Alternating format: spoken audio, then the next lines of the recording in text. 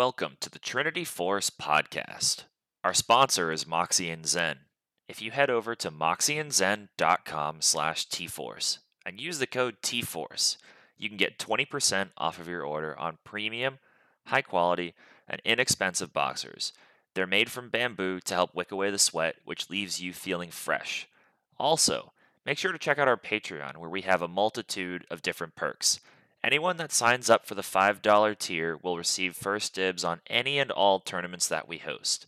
We'll send out an early access email so you can be at the front of the line to sign up and get onto the Rift. The $10 tier will grant you access to special interviews or podcasts that we do. Additionally, $10 will grant you one replay review per month from the podcaster of your choice. Just download the replay file and send it to us via email or private Discord message. With the replay review, you'll get the insight and expertise that the podcasters bring, which will help you optimize each phase of the game. The $15 tier will unlock one live coaching session per month from the podcaster of your choice. Let us know who you'd like to talk to, and we'll set up a way for you to stream your game to them as a member of the podcast walks you through your game. And finally, the $50 tier will grant you a one-time guest spot on the podcast where you will be able to give your input on the show agenda and be live on the podcast with the rest of the Trinity Force crew. The money that we collect from Patreon not only helps keep the lights on, but helps to pay for better equipment and promotional materials. If you have any questions for the crew, shoot us an email at questions@trinityforcepodcast.com. You can also head over to our website, www.trinityforcenetwork.com. There you can find a link for our Discord, old episodes, and other Trinity Force Network podcasts. You can also visit our subreddit, r/TForce Network, our Twitter, @TForce Network, our YouTube page, youtube.com/c/Trinity Force Podcast, or on Twitch at twitch.tv/TForce Podcast, where we're regularly streaming tournaments, community game nights, other league games the podcasters are playing, and even other games occasionally. Finally, on Tuesday nights, make sure to join us in our Discord at 7:15 p.m. Eastern Standard Time, where we will be playing and often streaming on Twitch community game night for some fun pre-made games and in-house custom matches.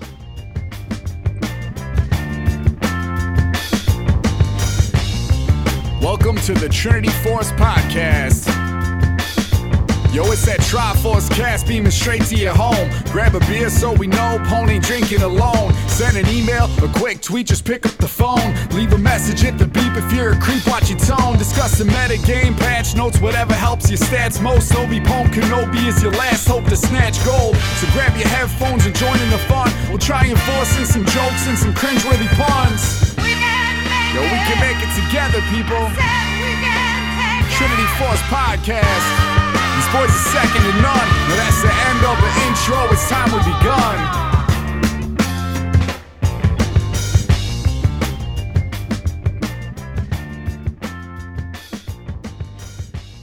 Hello, everyone, and welcome to episode number 812 of the Trinity Force Podcast. I am your host, N.A. Eric, and tonight it is me and Goose and Bomo, and we're going to be talking LCS Walkout and everything that's been happening over the past few weeks, because we've been focusing more on the patches and the in-game stuff, but there's been a lot going on outside of what's going on inside the PC as well and going on in the scene. So we're going to talk through some of that. But before we get down to business, guys, how you doing? Bomo, I'm loving the tropical background. For anyone who can't see it on YouTube, he is sporting one of the faux backgrounds that Discord provides. What's that one called? Like Discord at the beach or something? That sounds pretty right. Let me see. Change my background real quick. This is the Wumpus Vacation.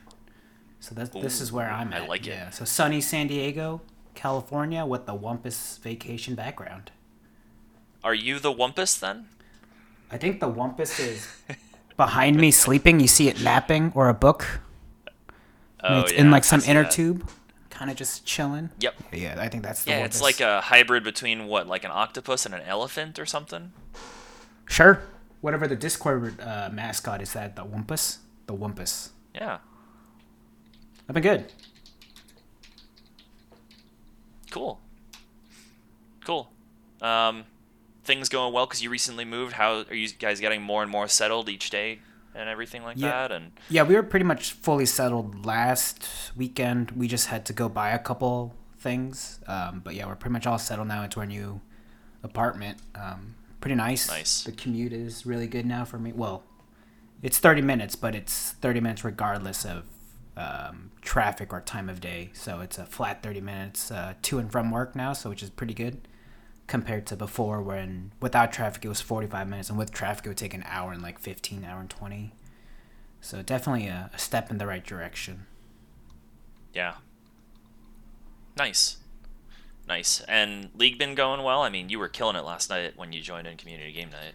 Yeah, so I don't know, what did I talk to you guys about my fall? So I hit like plat 2 like You 40 did. LP. Yeah, so I was at plat 2 40 LP and then I dropped down to plat 4 with my demotion shield gone. So I was like one game away from demoting to gold, and then I was able to kind of rally back, and now I'm back at like plat 350 LP. So I dropped a couple games last night. A little unfortunate, but overall solo queue has been pretty good. I told you I put in a new champion, so now I have about 3 champions in mid that I'm pretty decent win rate on right now. So hoping to keep pushing the grind. I know the season resets in like a month, or end of this month or something like that, for the first split. I see.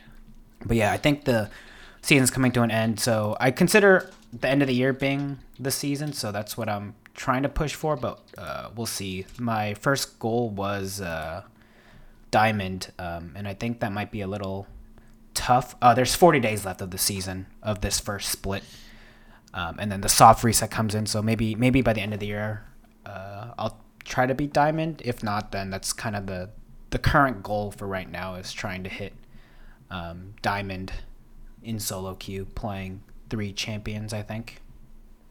Sure. Yeah, it's July 17th for anyone who doesn't know. At midnight Central Standard Time, ranks will reset and Split 2 begins. It looks like it begins immediately from the tweet that I'm seeing, but I'm guessing there's probably going to be an hour or so where it's not available to play. Probably. As long as I don't know. So this season they didn't reset your wins and losses, right, from last season. So I don't know if they're going to do that for this split, or just, the year's like more than halfway done at this point. Might as well just kind of keep it, But we'll see. This is, I think, the most solo queue I've played since season 3 or 4. So I'm not grinding. I'm playing like 2 to 3 games in a sitting, but I am trying to play more, just to kind of get into the flow of solo queue. And this is the season that I've played the least amount of champions. I think I played like 5 unique champions this season over like 100 and some games, so it's pretty good. Yeah, you have 180 games so far. I'm looking it up, and you've played 6 champions actually 6? in solo Okay. queue. Still pretty good, Okay, right? so Yeah. who are they? I'm going to quiz you on it. Who have you played? I played Yone, Diana, Yep. Yes. Ari, Yes. Swain, Yes. Senna, Yes. and Aurelion Sol. Damn, he knows his shit. Okay. Yeah, I know people say to dodge your autofill games, but I get autofilled support, and I'm like, I only have time for 1 or 2 games anyway, so I'm not going to just waste my evening, and so I usually play Swain support. But the one time I played Senna, I remember this, is because the 80 carry picked Swain and played Swain bot lane. I'm like, okay, well, I'll play some other support, and I just ended up playing Senna, and I just completely fed that game. That was terrible. But I just wanted to play my solo queue game. I was like, I haven't played in a while, and I wanted to play one game. And the first game I got was autofilled. I'm like, I'm not dodging this. Nice. I have, in contrast, I was just looking. I've played 28 unique champions in solo queue so far this year. That's a lot of champions. So I will say, Are you climbing, son? Overall, I've climbed. I will say that there are 7 that I've only played 1 game on, and then there's like 10 to 15 champions I've not played more than 3 games on. Yeah, that was kind of like me. I think I actually like kept a record of like all the champions that I had played in the previous season, and it was like kind of crazy. The most unique champions I played was back in season 5. I played 49 unique champions in solo queue over 180 games. So that averages about 4 games a champion, which is not not a good role model for sticking with the small champion pool for solo queue. Yeah. I'm looking to see my most. In season 10, I had 37 unique, but I also played a lot more games back then. 35 in season 9, 40 in season 8. So I was also doing the same thing. Oh, okay. Here we go. I got you beat. Season 7, I played 61. That's too many champions. That's insane. Yeah. And my top 2 were Quinn and Rammus. That was Lethality Quinn. Anyways, now it's just Jarvan at the top every season. I play the most of him. He's a good champion. He's fallen off a bit, but yeah. Yep. But I've just been enjoying playing Scion top right now. It's like I guess we kind of segued into me. I didn't mean to steal the spotlight from you, but I guess I'll just take it from here. Yeah, I've just kind of segued into playing Scion more just cuz it's so much fun at this point. Like I'm just really having fun doing it. And then I'm queuing like top jungle and I'm just playing Scion. And if I don't get Scion, then I more than likely am going to lose, but no one really bans Scion. And not many people play him either. But if I go jungle, then it's like I'm kind of able to just autopilot and generally do pretty well right now, and win. Like, I think people are sleeping on Volibear really hard right now because games are so fast. So that champion is all base stats and falls off really hard. So building like Triforce Sterix on him and just running people over, especially because like the most popular ones being like Evelynn and Kha'Zix and Hecarim are super popular. Those champions take a long time to get online, so I can just always fight them in the river. So yeah, it's I've been playing more solo queue lately, although I haven't played much in the last like week and a half. I was planning on playing some probably Saturday night and a bit on like Sunday night. But I'm in the middle of like we're packing up and we're moving next week, so not a lot of space and time to do that. Yeah. But outside of League, everything's going well with me. Just settling into my new job still, and I'm actually starting to be able to do some actual work because I'm through the first couple weeks of laptop issues, connectivity issues that I was having since I started remotely, and then going through all the trainings. And I had a lot more trainings than I normally had at previous jobs because I'm dealing with like health data and private confidential information. So there was lots of like federal training programs I needed to go through, and I think I might also have to go and get like a polygraph from the state criminal justice system to work with criminal justice data, which is kind of cool because polygraphs are hot garbage, but the fact that they want to use them is kind of cool. So I'm excited about that. I might not have to, but I kind of hope that I do have to because that'd be really cool. Yeah. It's the same way I can say that, like, I've had a unique experience. I've failed a background check before, even though I don't have anything sketchy in my past. IKEA failed me from a background check because they couldn't get in touch with a previous internship that I had.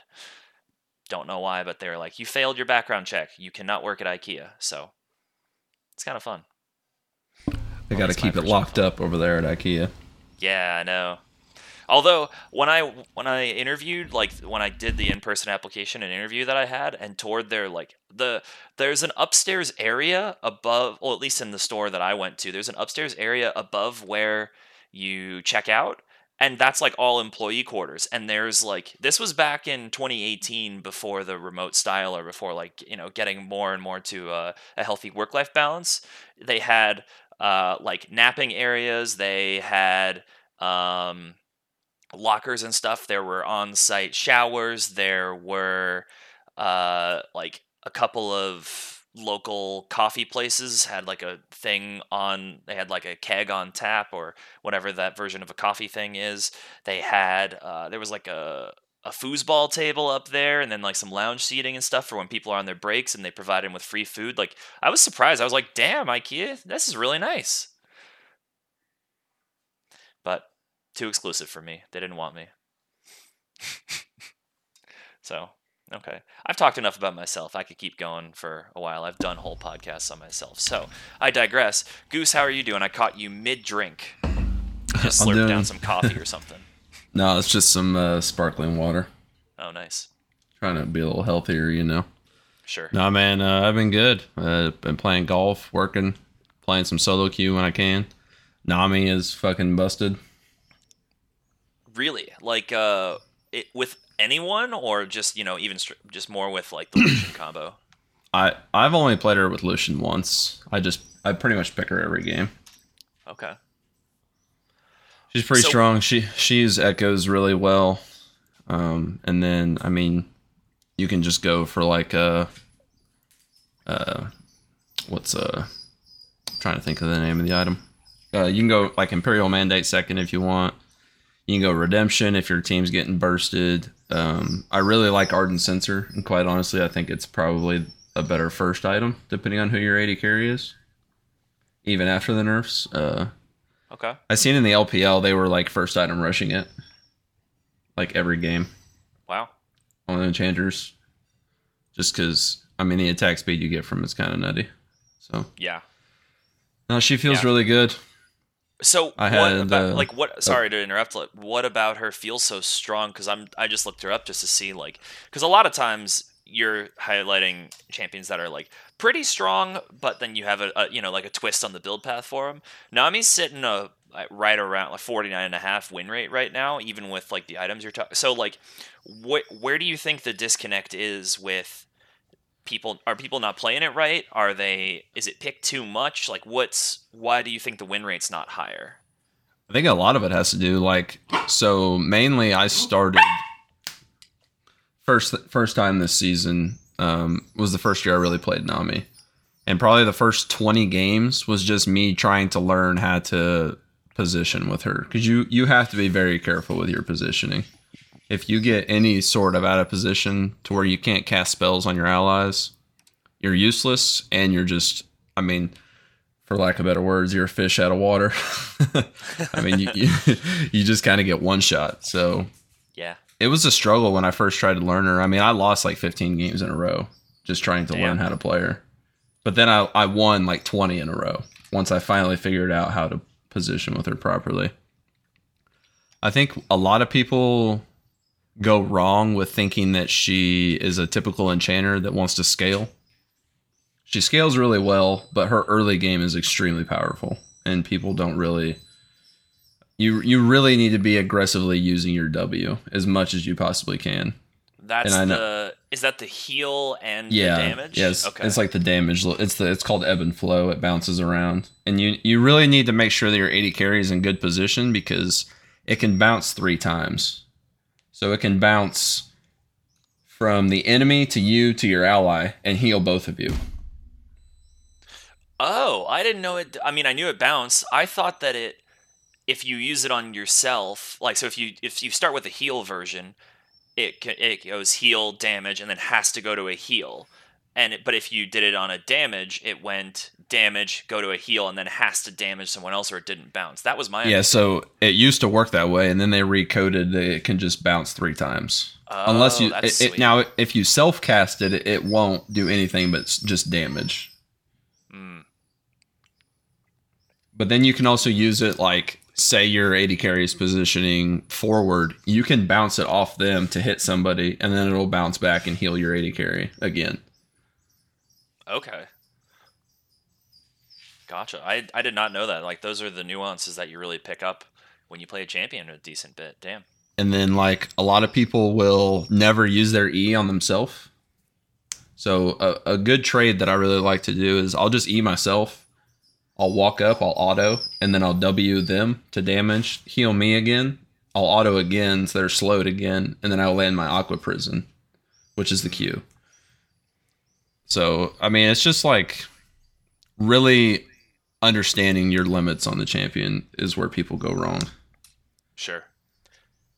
There's a lot of games I die a lot because I'm really trying to push. Because if she falls behind, she's useless. Her heal is not that much if she falls behind. So you really need to push the pace of the game.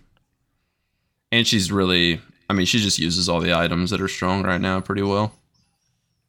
Yeah, and she has a lot of build diversity like you were kind of speaking about at the beginning too. So you can definitely fit into most any team comp for whatever's happening. And overall, I think if you can't land the Q, you just can't play Nami because it's such an integral part of her kit. Yeah. Yep. But now it's been pretty good. And then I might have to change my name to Papa Goose. Why is that? I got a baby girl on the way. Congratulations. Congrats. That's awesome. Yeah, thank you. Yeah. Finally have an 80 carry to play with that won't inch you. Let's go. Let's go. That's really cool. We're super happy for you. Congrats again. Yeah. Yeah, last Saturday we did like a gender reveal. It was pretty cool. It hit like a chalk golf ball that had pink chalk inside of it. So when it hit it, it exploded. That's pretty sick. It was pretty cool. Were you... I mean, obviously, you're happy that you're going to have a baby girl. Were you hoping for a girl? Yeah. Okay. Nice.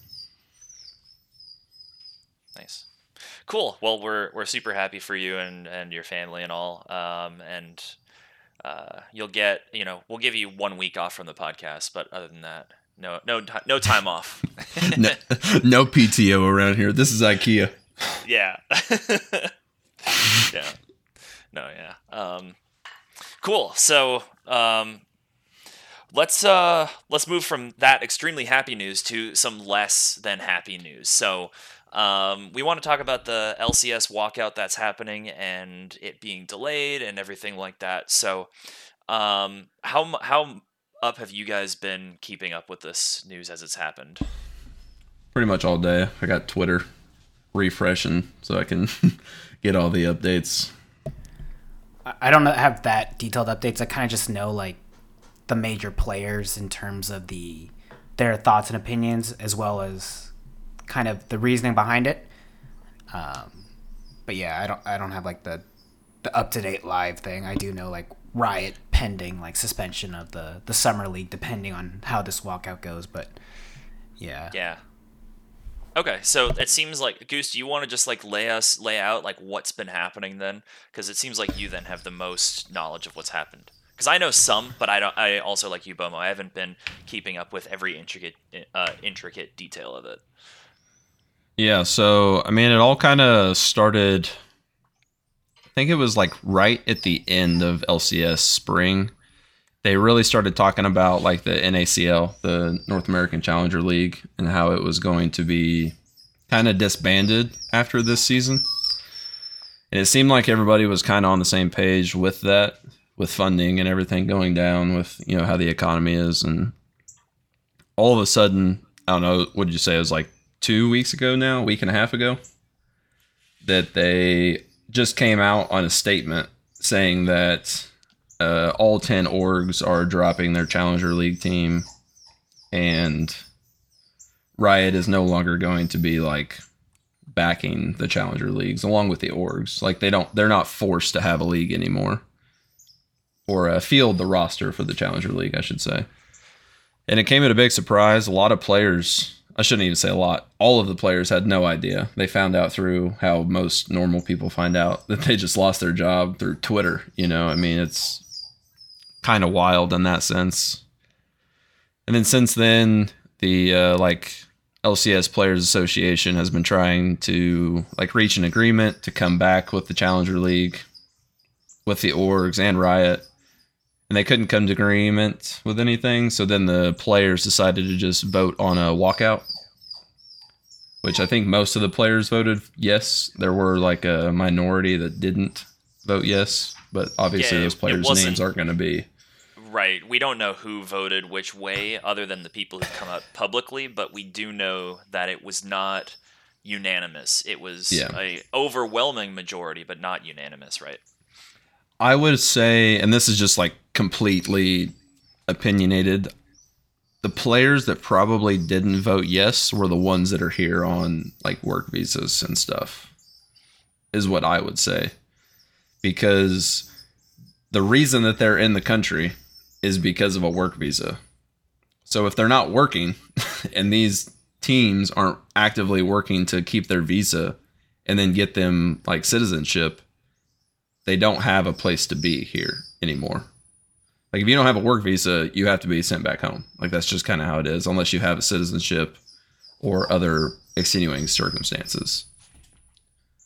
So I would say that probably those players are the ones that voted no. And I mean, you can't blame them. They're trying to keep their job. They most likely came from a region that's probably not as good as the United States. And they probably don't want to go back home. And they also just don't want to lose their job. I mean, that's the biggest part of all of it. Yeah, I mean, even if they, like, there's not any financial ramification explicitly tied to the visa, but even if they did, like, if they're renting an apartment, that bill doesn't go away just because they're no longer living there. They're still going to owe debts to whomever they owed before. They still have a credit card bill or, you know, whatever outstanding bills they have. They're still going to have to pay those. And then who knows about their financial situation back in their home countries of wherever they're from exactly. So that's, yeah, like, if that's why some people voted no, then I definitely understand and respect that decision as well. Like it's hard to fault someone for that, even if you think that it's still worth the walkout. You can like any reasonable person can understand why someone would vote that. It's just on sheer economics. Yeah. So, to my knowledge, we're still waiting to. I mean, they're negotiating, or maybe they're still just like not talking to each other and just talking at everyone else. But it doesn't. I would not be surprised if we still go another week and there's still no resolution at all, and it might well get canceled. I don't think it actually would get canceled, but I don't know. So, yeah. I was watching Cadril talk about it, which he has no dog in the game, so it was kind of interesting to hear his thoughts. And he's also not directly employed by Riot, although he couldn't really say. He probably can't be as critical as he would want to be if he was going to be super critical, because he does contract with them for stuff. So, yeah. But in any case, he did bring up that there were some of the demands that the asks that the player union came up with were unreasonable in his eyes, but that there's blame to go around everywhere. Like if it comes to a strike, it's almost always there's some blame to go around everywhere if it goes to a walkout or a strike, regardless of what the economic conditions are, regardless of what the situation is, whether you're talking about a baseball players union, whether you're talking about railroad workers, whether you're talking about auto workers. It really doesn't matter. Like, you know, TSA, government, it really doesn't matter who you're talking about. Yes, a lot of the time there's burden more on one party than another, but there's always some blame to go around. So that's why I think it's just important that we talk about all of that, because we're going to try not to get too political and like say like, oh, it's the employer's fault, or oh, the employees are greedy bastards, or things like that. But I think it's easier in this case than if we're talking about, you know, like the nurses unions that have been striking across the U.S. Over the last couple of years, because here I think there's pretty clearly blame everywhere, even if it is more in some people's camp than others. So, yeah. Well, and I think you also said the biggest problem, without actually saying it, is they're not a union. They're just a players association. They have no real power in this situation. I thought they were a formal union. I didn't know that. No, okay. it's the LCS Players Association. They're not a formal union, nor do they have like actual representation inside of Riot or within the organizations. All it is just a head of the players that represent the players in a like general fashion. So it's basically like to put this into as informal as it possibly is. It's basically as though you're the head of like a Facebook group or a social club that actually has no power. Okay, wow. I didn't realize that. And that's, I kind of was talking about it in the Discord with somebody, and you guys might have read through, but that's like the biggest issue with this entire thing is these players have no say in anything. If they were a true union like you have in the NFL or the MLB or the NBA, not only would you have an actual players union, but you would also have what's called a collective bargaining agreement. And basically what that means is the revenue that the league gets from either Riot or LCS or the organizations, a percentage of that goes to the players, excluding your salary, right? So that's like how salary caps and all that stuff work in formal sports, not like esports. Right.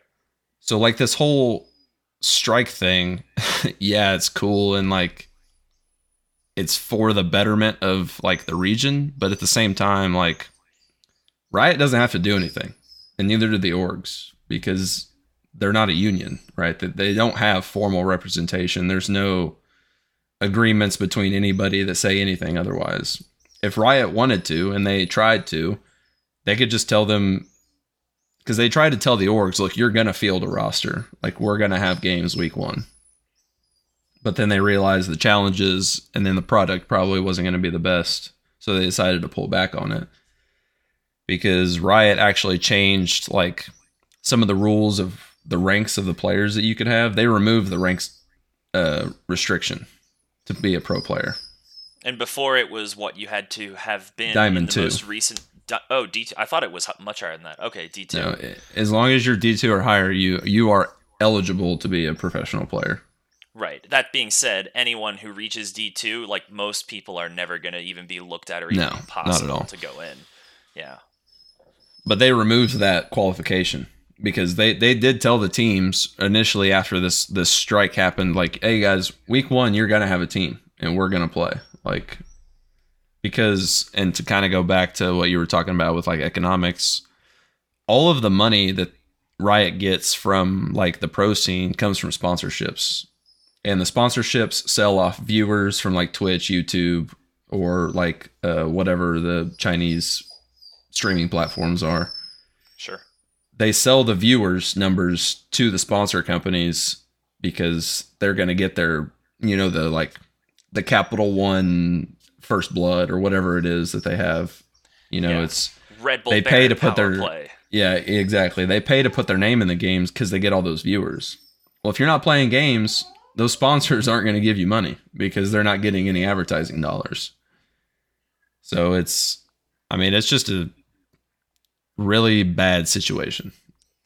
Yeah, and to compound the player issue that they removed those even further, those rank requirements. I saw statements from multiple colleges and universities across the country saying that orgs, even if they didn't confirm necessarily that orgs had reached out to them, but that they are not interested and will not provide their players to the orgs to borrow them. And that would have worked for week 1 because it was supposed to start like a day or two before. They pushed it back for 2 weeks because they allowed all the teams to play remotely for the first week. And then they imagined all those games would happen remotely with a whole hodgepodge of people from across the country. And then they would probably try and get the players to cave off of that. But they're, like you're saying, they weren't able to find enough players on, just in the ranked tier that wanted to do it, as well as no colleges were willing to, or no colleges that came out and said anything were willing to volunteer their rosters. And that's probably a good reason. That's probably a really good thing for a bunch of reasons. And if you're wondering about how about college organizations and their league teams have to be careful with some of the league, with some of the actual organizations, you can go back and listen to our episode last summer when we talked with the director of the esports programs at University of Colorado, San Diego. So small plug back there, maybe like 50 episodes ago or so. But yeah, like the orgs kind of ran out of time, it seemed like, to put teams together, and that's ultimately why it was pushed back 2 weeks. So we're 1 week into the 2 week, I think so now. So yeah, it was supposed to start last Thursday. Yeah, so it's supposed to start either next Thursday or the following one. I don't exactly know how they did it, but I don't know. I don't see much of a resolution coming out in mind here, but Yeah. Boma, what are your thoughts? Because we've been kind of hogging the limelight, hogging the mic a little bit here. I think it kind of stems from, I want to say, just Riot's fault in general, right? So I think this leads all the way back to Riot not allowing anyone to sponsor Riot events. And that kind of starts this whole entire issue where I was reading the Riot guidelines. If you want to sponsor a League of Legends event, and the only way you can sponsor an event without any Riot approval is by having the cash prize be less than $10,000.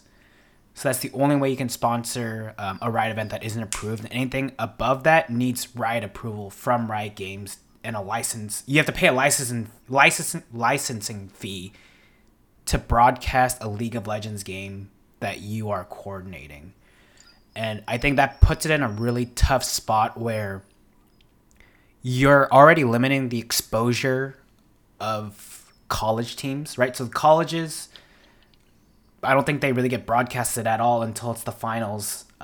So you lack broadcasting there. And the Challenger series are also hardly broadcasted. Like, we barely even talk about the Challenger League at all, if any, if we talk about them at all. And I think forcing an LCS team to field a Challenger team is bad for the development and growth of League. Because if you're forcing an LCS team to field a Challenger team that they don't want to, they're probably all going to be washed players who are just taking up a spot, who are just there to soak up a paycheck, right? In my opinion, the minor leagues or like Challenger series shouldn't be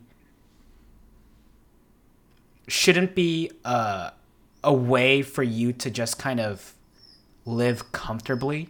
You need to have some sort of incentive to like improve yourself, to maybe reach up to higher echelons or like aspirations. And so I guess one of the asks was to make the minimum wage of a Challenger Series player $60K a year, right? That was one of their asks to have a Challenger team and roster. So if you just look at the money in that sense, fielding just a team of 5 players without any coaches is $300,000 a year per Challenger's team. And I feel like that's way too expensive for the product we get out of a Challenger series, especially if there's no good way for these Challenger teams to get revenue. Like in minor leagues, right? I was looking up some like minor league like salaries and stuff. Like in the NBA next year, the minimum G League salary is $40K. And I feel that's, for an established sport with a minor league environment, that seems low in my eyes, but relative to the LCS and the Challenger series, it doesn't make any sense why the Challenger players are getting paid so much more than an NBA G League, when the G League has been pretty much established in the NBA scene for a decent amount of time. And another one I was looking at was like a minor league baseball, and I think their average salary, so I know they're also pretty much on the lower end. I think if you're looking at the minor league scene in general, LCS Challenger players get paid more than all these other established sports who have a minor league team. And I feel like that's, in a sense, I understand that you have to ensure that the players have a livable wage, but I feel like the Challenger series, the Challenger players shouldn't be a retirement home for LCS players in a way, right? I know it's a unique career in that you start off really young, right? 16, 17 years old, you play in the LCS, and maybe you have a good 4 or 5 years, and you can use the time when you're done to either stream or do something else. But I know a lot of the argument around the LCS players is they're there's nothing driving them for higher aspirations in NA, it seems like. So NA is kind of just happy with their paychecks is kind of the stigma maybe that's being thrown around. And I feel like the Challenger series of having an established salary is going to make that even worse, especially without any revenue for getting that type of money. I think maybe if Riot were to allow more broadcasting rights and allow schools to have a Riot sanctioned event type of thing, and just have in general have more exposure. Who cares that the prize pool is $12,000 and you need to pay Riot for, like, why is that even a thing? That doesn't make any sense to me. Like, how do you expect your game to grow if you're limiting who's allowed to show your game and who's allowed to participate in those events? I think that goes a lot to how Riot's view is of their IP, their intellectual property. I talk about with my cousin a lot, who used to play League, and he now plays a lot of Valorant, but like he talks a lot about how he thinks the single biggest mistake that Riot has made with a lot of their games is that, or the ones that he's played as well, is that they don't allow for they control their IP too centrally, and they don't allow other people to experiment with it. And what I mean by that is not that, like, they shouldn't, like, they can't allow people to rip off their game. Like, it's not that at all. It's that, so for example, in League of Legends, there's no user-generated content. So if you were to go play, a custom game of, let's just use Civilization for an example, like Civ 5, Civ 6, whatever. People used to play, they'd go in and change some of the rules, and there'd be different rules, and sometimes it's informal, sometimes it's formal.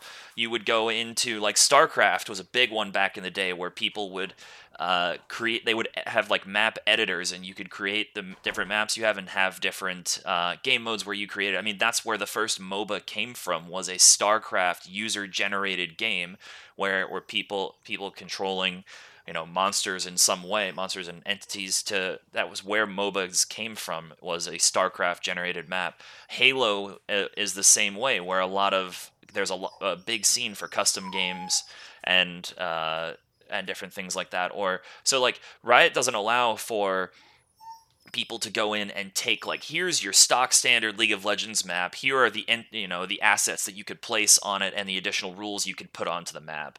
They always control it very centrally through, here are the balance patches, here are the new maps that you will have access to or you won't have access to in the game modes. It's very centrally controlled, which allows for you to get across what you want for your vision of it very easily, but it doesn't allow for a dynamic environment very easily at all. Or if it does, you're going to have to pay a lot of money to get that through, because instead of having, someone develop, like some coder, just like someone who has a side project to build a different map because they really want to see if people would like it, or just say they want to play it, then now you have to pay a team of developers for a year to put that all together. So I think that also goes to their events, is that, like, if it's a small enough bounty, small enough environment, then they don't care, because there's nothing that crazy that's going on with anything under 10K generally.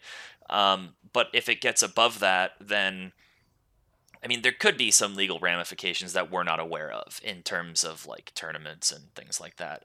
But more, I think it's just that they want their slice of the pie, and they want to make sure that anything that people are winning significant amounts of money on is going to be properly representing of what they want their brand to look like. And which I also understand, but the fact that they're in this situation where we're kind of come to is that you kind of said at the beginning, it's originally Riot's fault, even though they're not the sole issue in what's happening right now in this storm. They have allowed the conditions to be created and festered. And so, like, when we were chatting in the Discord earlier, I gave an example of, if a law gets passed by the U.S. federal government and they change the tax code somehow, and then an unintended loophole opens up and someone doesn't pay their taxes, and it is technically legal, who is at fault there for those taxes not to be collected? It's the government's fault for creating the situation, but it's also that person's fault for utilizing that. So in that way, Riot created this storm. They bear at least, I mean, it doesn't really matter to put a number on it, but a significant burden of responsibility for what's happened. But you also have to then in some way blame the players for not being stronger advocates for themselves to set up a proper union. I mean, the U.S. is one of the strongest places in the world relative to most countries in terms of labor and union rights and representation. So they could establish a union. I don't know why they haven't, but I think bet they're definitely going to try really soon. I bet. Yeah, I think it also has to do with the league scene is super green, right? So it's brand new if you look at the world of esports and like you compare that to sports in general. I know it's not really apples and apples comparison, but these kids who are 15, 16, right, started playing video games and they realize that they're pretty decent. I probably imagine they didn't think about unionizing. And so it's kind of more of like a learning situation maybe. I know it's the argument's always there, right? The people before you kind of pave the way of how things are sort of done in today's world. And so I think there's going to be a lot of growing pains for the league scene. In my just initial response of everything, I think all players are just being paid way too much for what league viewers are currently bringing in. I don't think it's sustainable at all. Like a $10 million franchising spot for an LCS when it's the product that they produce is so subpar. Like you look at some of these teams that are playing, right, and you're like kind of scratching your head watching them play. It's like what is going on? Like I can't watch this content because they're just so bad. Like these players are they look mentally checked out, and they're only showing up because they're being paid so much, right? It's kind of the thing. It's you get to the point where you're in the system of working your way up the ranks and you're getting paid too much, but you hate your job and you don't want to do anything, but that security is there. And I don't know how you really fix that issue, but I think it all kind of stems together. And the challenger players are like, why is Team X, who's 1-18 for the season, getting paid so much more than the top challenger team type of situation? I think it's kind of all been festering, and now it's all kind of like coming out. But it's just my opinion of, I do think the product that LCS provides maybe isn't top quality for how much they're being paid. TSM buying Sword Art for $3 million is just, I don't understand, like why, you know, like I mean merch is going to drive some of that. It's the hype and things like that. But can the merch offset a $3 million buyout for a support player who didn't play well? Like I saw him play and it looked like dog water. It was so bad. Yeah. And so you're just throwing away money at that point, paying this guy $3 million over a course of 3 years, and we have to watch this product for 3 years, and you wonder why like the viewership is going down. Well, part of that I will say, like to specifically that, is we don't know what happened in like a person's personal life while that could change, and also some people don't adapt well moving outside of a culture they're comfortable in. So that could be it too for like his specific case. So I'm not saying he didn't play poorly. He did play poorly, but I don't want to necessarily say like, you know, it's TSM's fault or it's Sword Art's fault for him playing garbage. Like there's a lot of different things that there could be, but okay, so I mean like we've talked about a lot of the problems here. So to the extent that, you know, we have an idea of what the problems are, I'm sure we have suggestions for solutions then. Unless there truly aren't solutions, in which case the whole thing has to just like straight up blow up, which I don't think that's the case. Like there are solutions to be had here, even if they're not feasible, some of them, for the split that's supposed to start in a week. I mean, I can go first, I think, then to kick it off then. So I think a big thing is that the players do need to get together and talk about unionizing and making sure that that happens, because then they'll actually be able to be in a position to bargain and fight for things that they care about the next time something like this comes up. I mean, in addition to getting more standardized pay and support for programs and stuff, then when inevitably people have, personal life issues, or they are involved with law enforcement in some way, like we've seen in professional sports now, a lot of time there's been a lot of cases where players are being suspended by their leagues per their the CBAs because of sexual harassment claims or because of domestic abuse stuff or things like that, which there's definitely some of that happens in esports that we don't know about. Like it happens in life. Humans do that, even though it's not great. So then they would have some protections afforded to them for that. And then so Riot and the orgs don't just have complete autonomy to decide what happens to this player. And then I think on top of that, there needs to be more investment in the second tier, the challenger environment. And I do think that it would be good to have each org, for North America specifically, because every different culture is different, to be forced to have a challenger team, but to allow for, let's say there's 16 spots or things like that, to allow for additional spots to come in, and other teams can compete in a tournament style to put together a roster for that. And then if you make it into those, whether it's 12 or 16, whatever, those additional 2 to 6 spots, then Riot gives you some funding to help you to sustain an environment there and compete. And then that would be good, because then that also allows for newer organizations who don't necessarily have $10 million to throw at a franchise fee. And also I believe that if a team has a franchise fee, they get first dibs on renewing it before anyone else gets to even touch it as well. So then you actually create some sort of a competition in a way there. But I think the biggest reason why I think they need to have a forced system there is just because of the way that North American sports work. And it doesn't work the same in Europe with the European scene. It doesn't work the same in multiple other cultures and countries. It's just that all professional sports, for the most part, in this country have, we have the top tier, and regardless of how poorly you do, you're not dropping out of anything. You're guaranteed that spot because you paid for it. So then you have a AAA, or you have a G League team, or you have whatever the lower team of like hockey is, or there's the reserve squad for NFL. There's like all these teams where basically we only have the professionals and their feeder teams that are also owned by the professional organization itself, and then a collegiate system. And that's it for North American. That's just the way that we do sports here in the US and in Canada. And I'm not saying it's the best way, but that's the only way, I think, to really incorporate a challenger environment into the North American cultural sports scene, as opposed to what I would love is that if they had a relegation system like you have in European soccer, or they used to have in LCK, or I think they also used to have that in LCS. And I know orgs complain about that. They didn't love it, but field a better team of players then, guys. If you don't like it, then don't fucking get relegated. I sort of agree with the Challenger Series being larger teams, but I do think you don't have to force the LCS teams to field the Challenger team.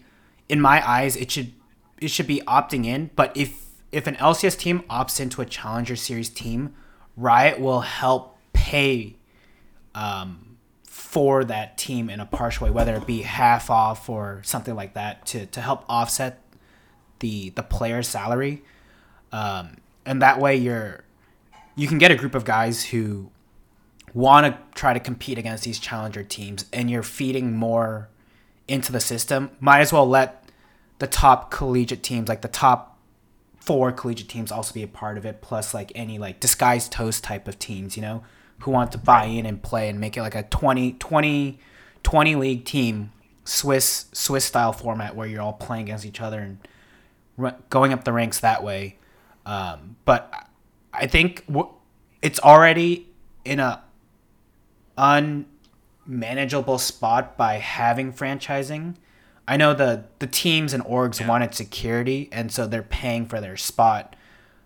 But at the end of the day, if you're watching a team not perform year after year, well, I know Golden Guardians has gotten better, but before Golden Guardians, right, they were constantly 8, 9, 10th place team, and when Riot did the thing of the best of threes and showing different streams, like, there was clearly evidence that there was no interest in some of these teams when they're playing because they just had no viewers.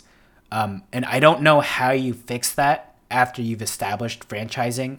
Ideally, as you were saying, relegation and promotion is the best way, but to these orgs, do you refund them a certain amount of their payment? It's like, you couldn't field a good team, so here's 75% back, and so it makes it more of a tougher, or you penalize them. Yeah, or you could penalize them.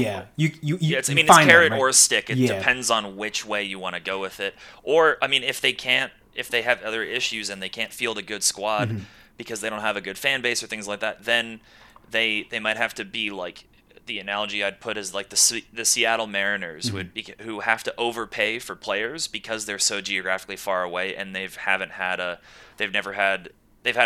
like 3 or 4 successful teams ever, and even then they haven't been that successful. So you have to heavily overpay players to go and play for them, and that might be what Immortals has to do. Is to overpay players to go there, because like, who is good and looking at teams and saying, I want to play for Immortals? No one was going to say that.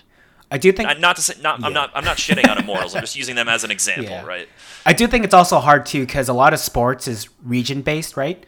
So a lot of us, we root for our teams. Either we grew into the household, or we're in an area where we're rooting for a team, and that's really just not feasible for regions, because all the teams are located in LA. I do think you have to move the challenger teams out of California because of the minimum wage being so high, and I think that's maybe partially why the LCS Players Association has these asks for challenger players. But in my eyes, are the players actual employees, or are they independent contractors? I think they're asking for set salaries for Challenger League players, but I don't know if that makes them employees or not, if they're asking for a salary. Yeah, I just wonder, because if they're salaried, then if let's say they're getting $60K a year, they're paying, the employee, the player is paying FICA taxes, for those who don't know, health insurance and social security taxes that come in as normal income. And then for up to like $108,000 or something, your employer also matches that. So it's not like the salary is $60K. They have to provide them health insurance. They have to provide them other things. So it's really somewhere in the ballpark of like 80 or like 85 is my guess for a $60,000 salary. It's more expensive than that than it is on paper as well. So that inflates it. And that's also, they're also in California, in LA, right? And that's even more expensive, just the cost of living.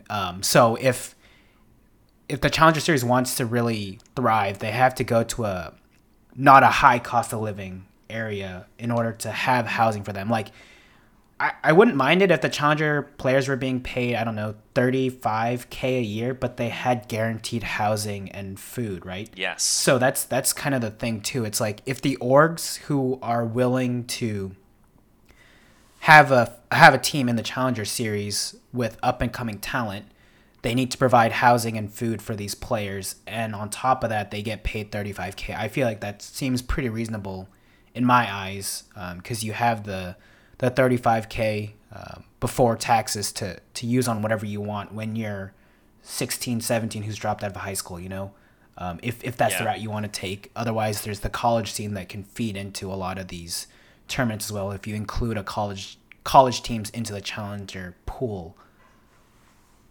Right, and then at 35,000, you're also eligible for certain federal assistance programs as well. Like, if someone was willing to go that route, because there are some social stigmas that are wrongly placed with those, but you might be eligible for food stamps, you might be eligible for cash assistance, you might be eligible for rent control, et cetera, et cetera. So it's the 35K when they have, I guess, guaranteed housing. So the rent control doesn't matter, but guaranteed housing and food inflates that value, as well as the additional federal assistance they could get for just like being someone who's only earning $35,000 a year. Goose, we've been talking for a while, and you've been patiently listening, so thank you for that. So I think I left out a pretty important piece of information whenever I was explaining everything, because I hear what you guys are saying. Riot has been giving these teams $2.5 million a year for operational costs. And that can go to building, it can go to player contracts, it can go to whatever the teams want. There's no stipulations. $2.5 million. Yeah. That is more than enough money to operate your team. Oh, hell yeah, it is.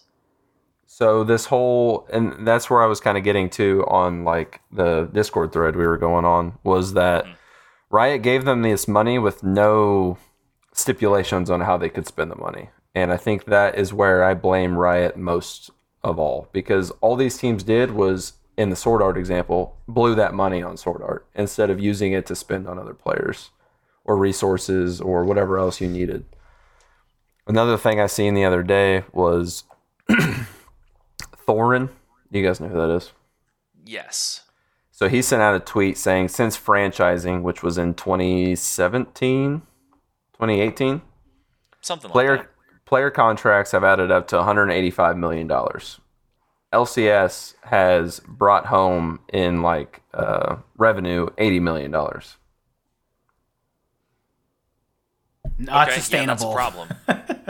So I think that number, that like those two figures alone, sum up the entire causation of the problem. Mm-hmm. We hit like this bubble where we were paying Perks $10 million to finish fucking 5th place in LCS and not make it to Worlds. You know, it's just like, and that's where I go back on like blaming the players. Is I'm never going to blame somebody for taking as much money as they can, but at the same time, you have to realize that taking a astronomical amount of money has repercussions when your scene does not generate that much money. And I'll go back to it again. If they had a players union and a CBA, there would be salary caps in this league. And I think that is the biggest thing that the LCS needs is salary caps.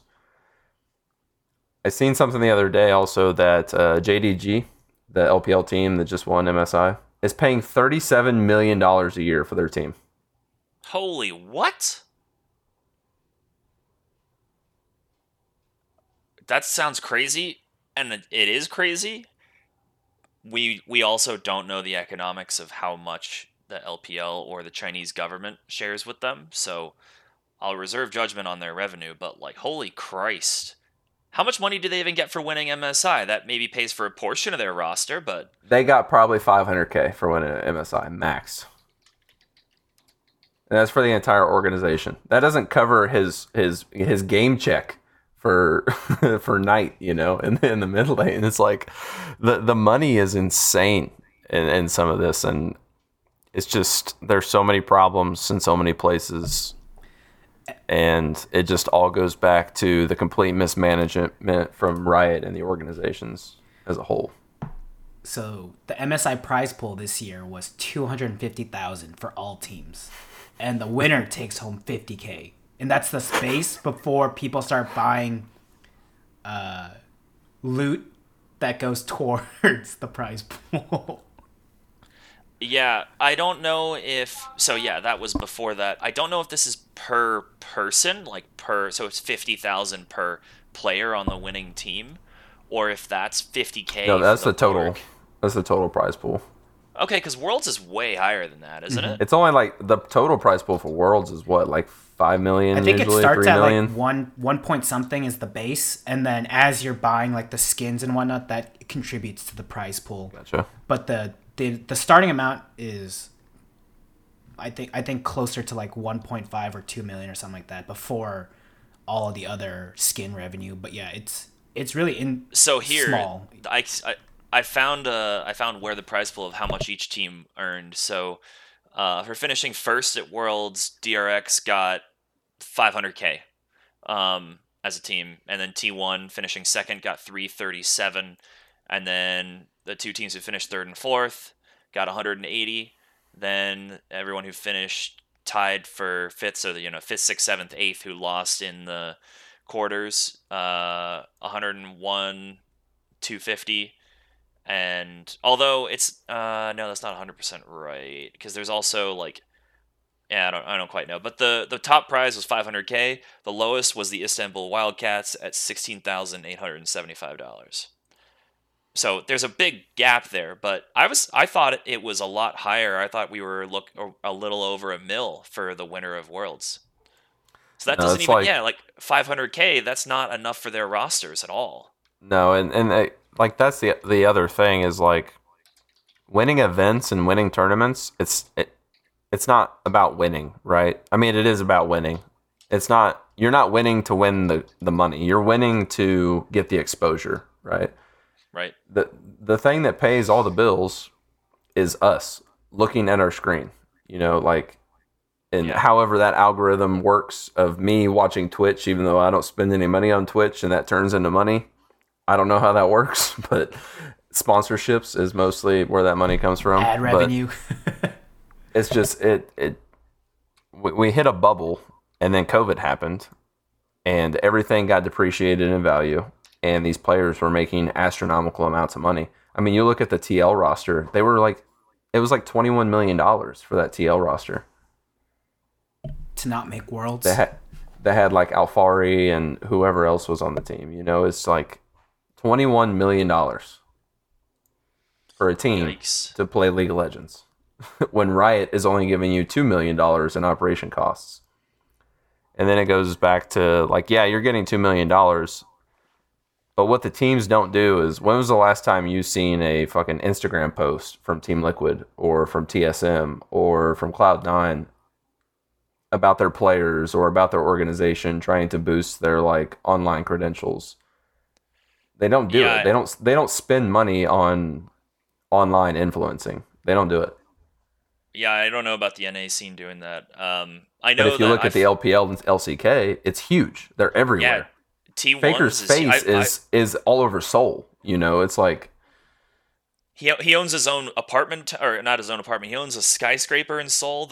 He was the face of like the national ice cream as well. At one point, he was the Faker, the world cone that they have.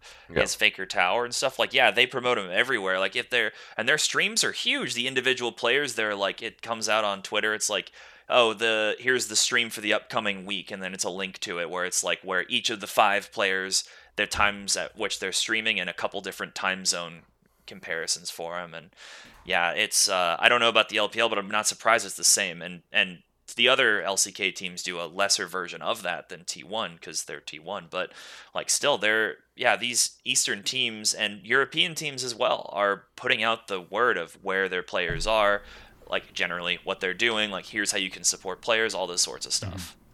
Give me like it's kind of funny, like before even franchising, right, in 2017, a lot of these teams were doing a lot of these social media stuff. Like I think one of the most interesting pieces of content was Team Liquid's Breaking Point, like their documentary of how the team was just so dysfunctional towards the end because they kind of like they kind of just all tilted at the same time, right? And you saw it in the play. And it's a documentary about how this team that was on the verge of being a really good team to represent NA just kind of fell after not qualifying for Worlds. And the next season was just a complete cluster.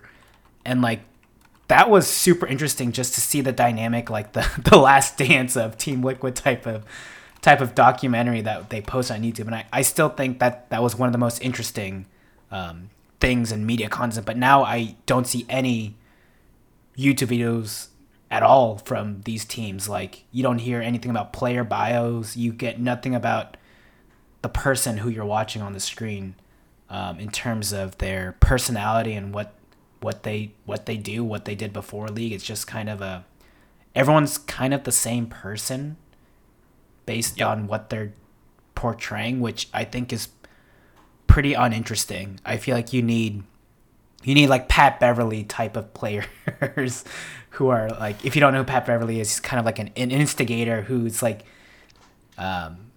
he's okay. He's not the greatest NBA player, but he's not terrible by any stretch, but he's an instigator who like talks a lot of shit and will get up people's face when he plays and whatnot. And so you need different personalities just so you can show that you're not just a robot behind a screen, right? Yeah. I'm trying to find where it is, but there's also, yeah, they used to do stuff where like people would try the snacks available to people from different regions. They did a couple of those. I think like uh, a couple of Koreans did them for Worlds this year, or maybe last year or something like that. But yeah, like there's just not. Yeah, I agree. Like there's that definitely hurts. Like even the level of since the level of play is lower, they have to try additional things to get people to watch it, especially because we're not like most people are not going to these games, so it's not like you can go down, drive 30 minutes and then go to watch your local baseball team play. That's not a thing with League. It's all online. So for people who want to watch the best play, they're not watching LCS. You have to have some other way to draw them into it. And if you're not going to have personalities, then I don't know what the hell you're going to try and promote to get people to get eyes on the screen there. Other than like, and it's not like you could do like, oh, if you're watching it this time, you get a money drop, because then there's going to have bots that people are going to program bots that just troll for those and sit there. So I have no idea. I wish that there'd be more of stuff like there. One of my favorite Instagram accounts I follow is called T1 Bop. It's the restaurant in their facility. They post pictures of the meal at every time they have a meal, and then like what's in them, and it's so cool. They do like 10 pictures every time. It's like, here's what each of them are. Here's like some of the stuff in them. It's so cool to watch. So like shit like that, where it like gets like someone who's me, like a foodie, into it, would be really cool to see. So yeah, I don't know. I mean, we could talk for like 2-3 hours about the issues with this and stuff, but is there anything else that we missed that we should really talk about with this, or no? I think I we don't think so. Yeah, I think we covered a lot of our opinions about it. Yeah, We'll and see how it unfolds, right? That's the one thing we don't have any say in this, so it's just seeing how it unfolds. But I think we all are pretty much on the same page about what went wrong, and just seeing what happens from there. Yeah, I totally agree. I will say the one thing that I really hated, that I think most people also agree, I forgot to bring this up, where there was Double If did a video talking about his thoughts on the whole thing, which, like, cool, go ahead and talk about it publicly. That's great, so that people can hear your voice specifically, because people care about him, and it's just good that we're hearing a personality speak out. The one thing that I really hated, though, was that in that video, pretty early on, so people would be watching it, he said that if it is either Walkout or like and the season gets canceled, or play, he's going to play and violate the Walkout, which I thought was like, okay, if you're going to do that for like economics or stuff, I get that, but don't publicly broadcast that, because then that people saying that really hurts the initiative. And I bet the rest of the players, when they saw that, were so pissed off that he did that, because that hurts their bargaining power. So I haven't heard of any other pros doing that. I can't believe he was stupid enough to say that, even if he believes it. But that just like it hurts him as a person in the scene, like him being like, likable or trustworthy or things like that. And it also just hurts like the whole movement of it. I don't know if you guys saw that, but I really hated that moment. I agree. That was not a good thing to say. Yeah. So, okay. Anyways, then we'll wrap it up here then. This has been episode 812 of the Trinity Force podcast. Please come to community game nights, which are Tuesday nights at 7:15 Eastern time, and they run for 3 to 4 hours. It's a lot of fun. Additionally, we have a Patreon, so please go check out the different benefits that we offer at those different price tiers. And finally, if you have any feedback for us, which for this, we would love to hear your thoughts on this whole shebang that's happening, and we could discuss them in the next pod or so. But yeah, let us know if you have any feedback. You can do that via the feedback thread in our Discord. If you don't know where the Discord is, it's on our website, which is trinityforcepodcast.com.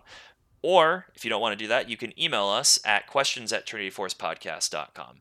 So with that, this has been episode 812. Thank you all for tuning in, and we will see you next time.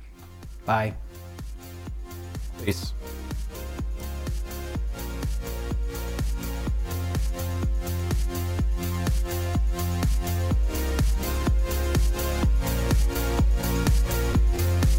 Thanks for listening to our product and being a member of the Trinity Force Network community. If you have a moment, please head over to iTunes and give your favorite show a comment and a rating. If you're so inclined, you can check out all of the other great shows in the network. We've got a wide variety of content from League of Legends to general gaming and role-playing podcasts. If you'd like to follow us on social media, we can be found on Twitter, Facebook, and Reddit under T-Force Network. We've also got a Patreon under that name where you can support your favorite shows with a small donation each month. Thanks again for listening, and we hope you continue to enjoy all of our podcasts, videos, and the community that we provided.